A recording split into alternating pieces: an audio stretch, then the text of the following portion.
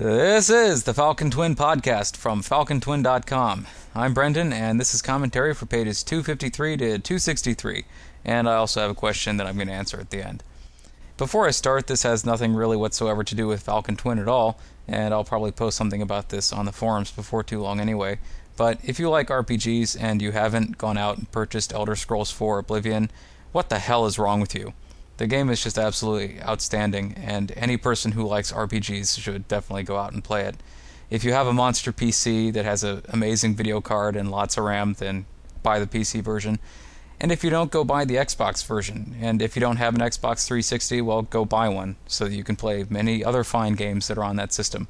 Because it's probably going to cost you less than upgrading your PC to run Oblivion anyhow. And you know what, even if you don't like RPGs, you should probably go out and buy Oblivion anyway if you like pretty graphics, or you like exploring, or you like big open worlds that let you do lots of stuff, or you like Patrick Stewart, or if you even just like killing things. Oblivion will give you all of those things and more. Okay, page 253. Stop in the name of Evan.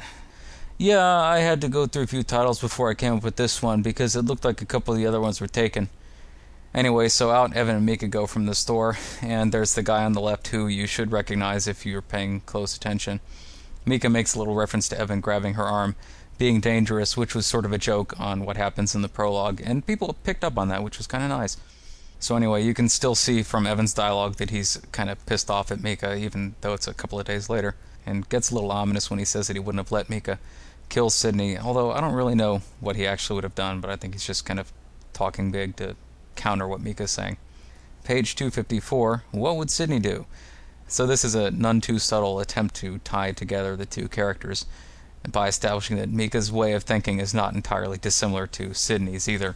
Evan has a nice little look when he's looking at Mika in the third panel there as she almost goes all the way through and says that that's what she would have thought if she were in Sydney's place.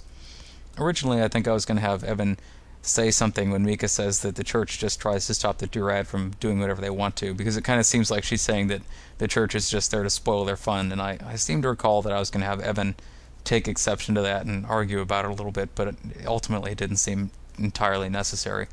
The very end just establishes that they're going to be moving on into another scene, and that Tresca and Annika are out doing their own thing, which kind of leads into what happens in the next page. Evan and Mika, even if they're still not on the best of terms with one another, they can both agree that neither of them is very interested in shopping, and the whole idea of the two of Tresca and Annika shopping together is less than appealing. So anyways, they go down to wait at the bar, page 255, the swimsuit issue. Here is Mika looking embarrassed when she sees Tresca in her bikini and Annika in her swimsuit. I like that I was kind of able to get the characters' colors worked into their swimsuits a little bit. You've got some of the green from Tresca's outfit in hers. Annika obviously has the white and purple, which match her normal outfit. And a lot of people seem to like Annika's look even better than Tresca's, even though Tresca is kind of a more revealing thing. And I think the swimsuits themselves sort of match their characters a little bit more. And by the way, if you're going to ask how they managed to get nylon or whatever swimsuits they have in this world, go fuck yourself, because I think I've said before, this is not a goddamn documentary. But at the very least, Tresca looks kind of appealing. I sort of like the curve of her back and her waist. Page 256. I'm burning right through these. Mika's having difficulty and is stammering as she sees Tresca. And Annika moves in for the kill. Some people found it interesting that Evan was going to go off with Annika. They sort of assumed that he was restricted to the same sort of code that a Christian priest might be, or a Catholic priest, I guess, where you can't have sex. But there's really nothing in Evan's church that says that a guy in his position, or really anyone in the church, can't have sex. And so Annika's going to drag him off and do amazing things to him. And for once, the innuendo is not completely lost on Evan, so he just kind of gets up and gives him a half-hearted order to stay out of trouble, and Mika and Tresca are both amused by it. Page 257, so now that Evan and Annika are gone, it's time for Mika and Tresca to sort of be dealt with, and Tresca's going to go off and go swimming, which gives Mika a little bit of time alone. That's why Tresca's going to be leaving here, and Mika's having difficulty not looking at Tresca's cleavage. Mika says that she doesn't really like to swim, but in reality she has no problem at all with swimming. It's just that, as she mentions in a couple of pages, that she doesn't really like to be in swimsuits because she's not very confident about her body and doesn't really want to be judged by other people, and so wearing sort of plain clothes, as her normal clothes are, helps her avoid that. And so Tresca tries to drag Mika into swimming anyway, but Mika still declines.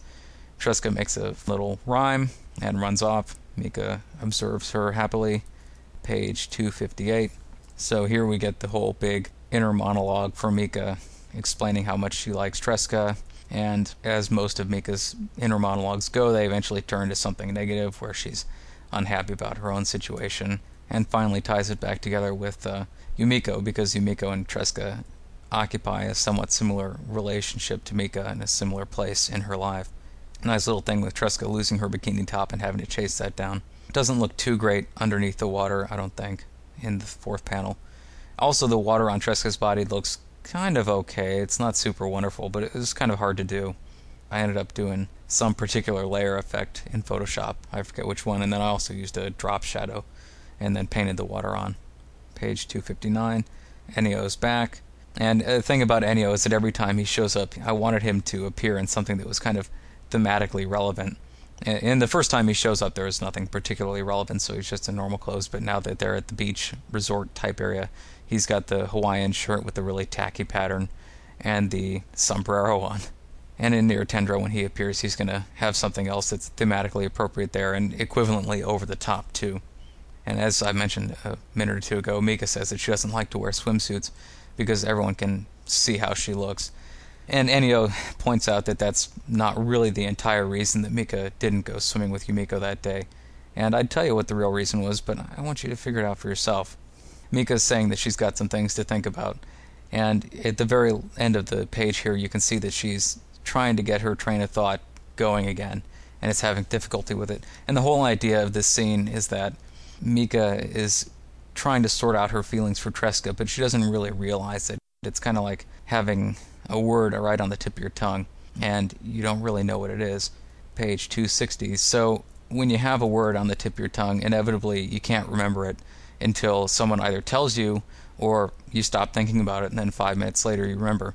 So in this case, it's kind of what Ennio is playing off, where he's basically distracting Mika from what she's thinking about so that the unconscious part of her mind can get busy and stick it into the conscious part of her mind. I know that a few people have complained about the way that Mika realized that she was in love with Tresca here, but those people are pretty much just retards. As I said, it's basically the idea is that she has this unconscious thought about how she feels about Tresca, and it isn't until Ennio distracts her with something else that she can finally realize it consciously. So here she is on this page, sees Tresca, again with the water that's kind of alright, and a weird sort of blurred, hazy effect around the two middle panels there. And Ennio delivers his line about stopping thinking for a moment, which is exactly what I was just saying about if you stop thinking about something, sometimes it'll come to you more easily than if you sit there and agonize over it for a long time.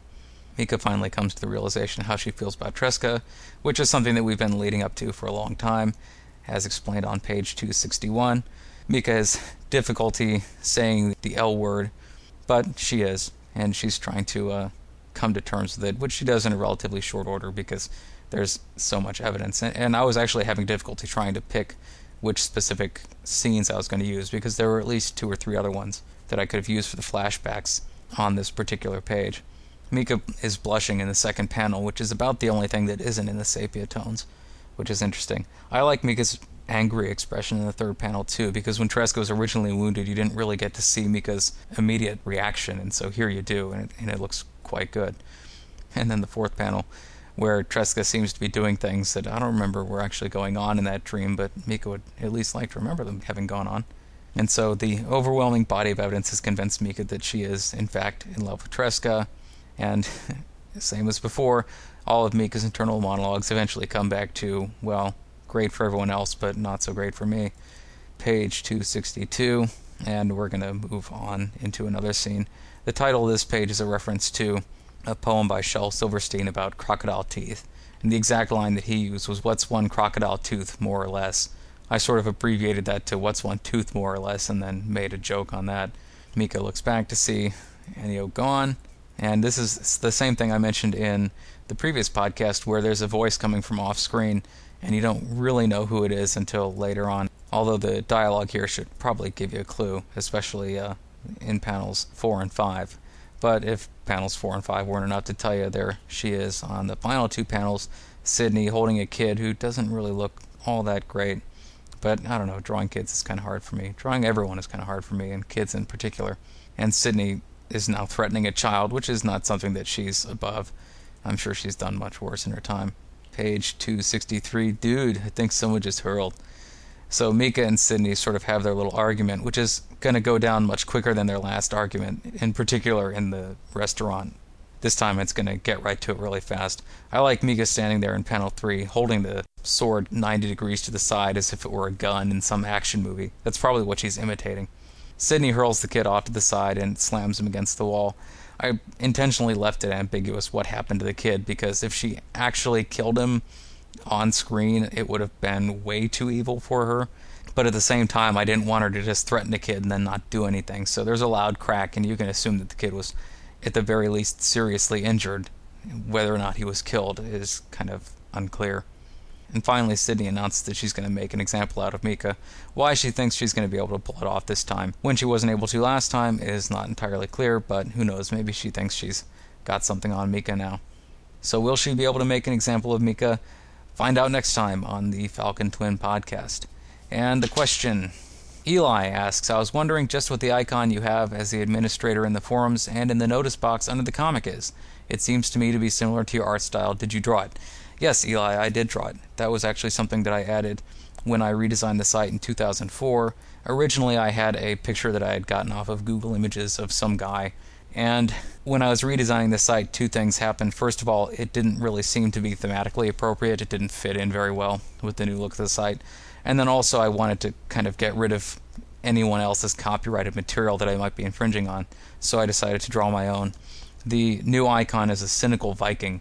I like Vikings, and I like cynicism, so I have a cynical Viking as my avatar. I had gone through a couple of ideas for icons, one of which was Indiana beer. It was going to be a guy looking at a big glass of Guinness, like that scene in Indiana Jones where he's picking up the, I forget whatever it is, where Indiana Jones is picking up the thing off the pedestal, except that instead of whatever it was that Indiana Jones picks up, it was going to be a pint of Guinness.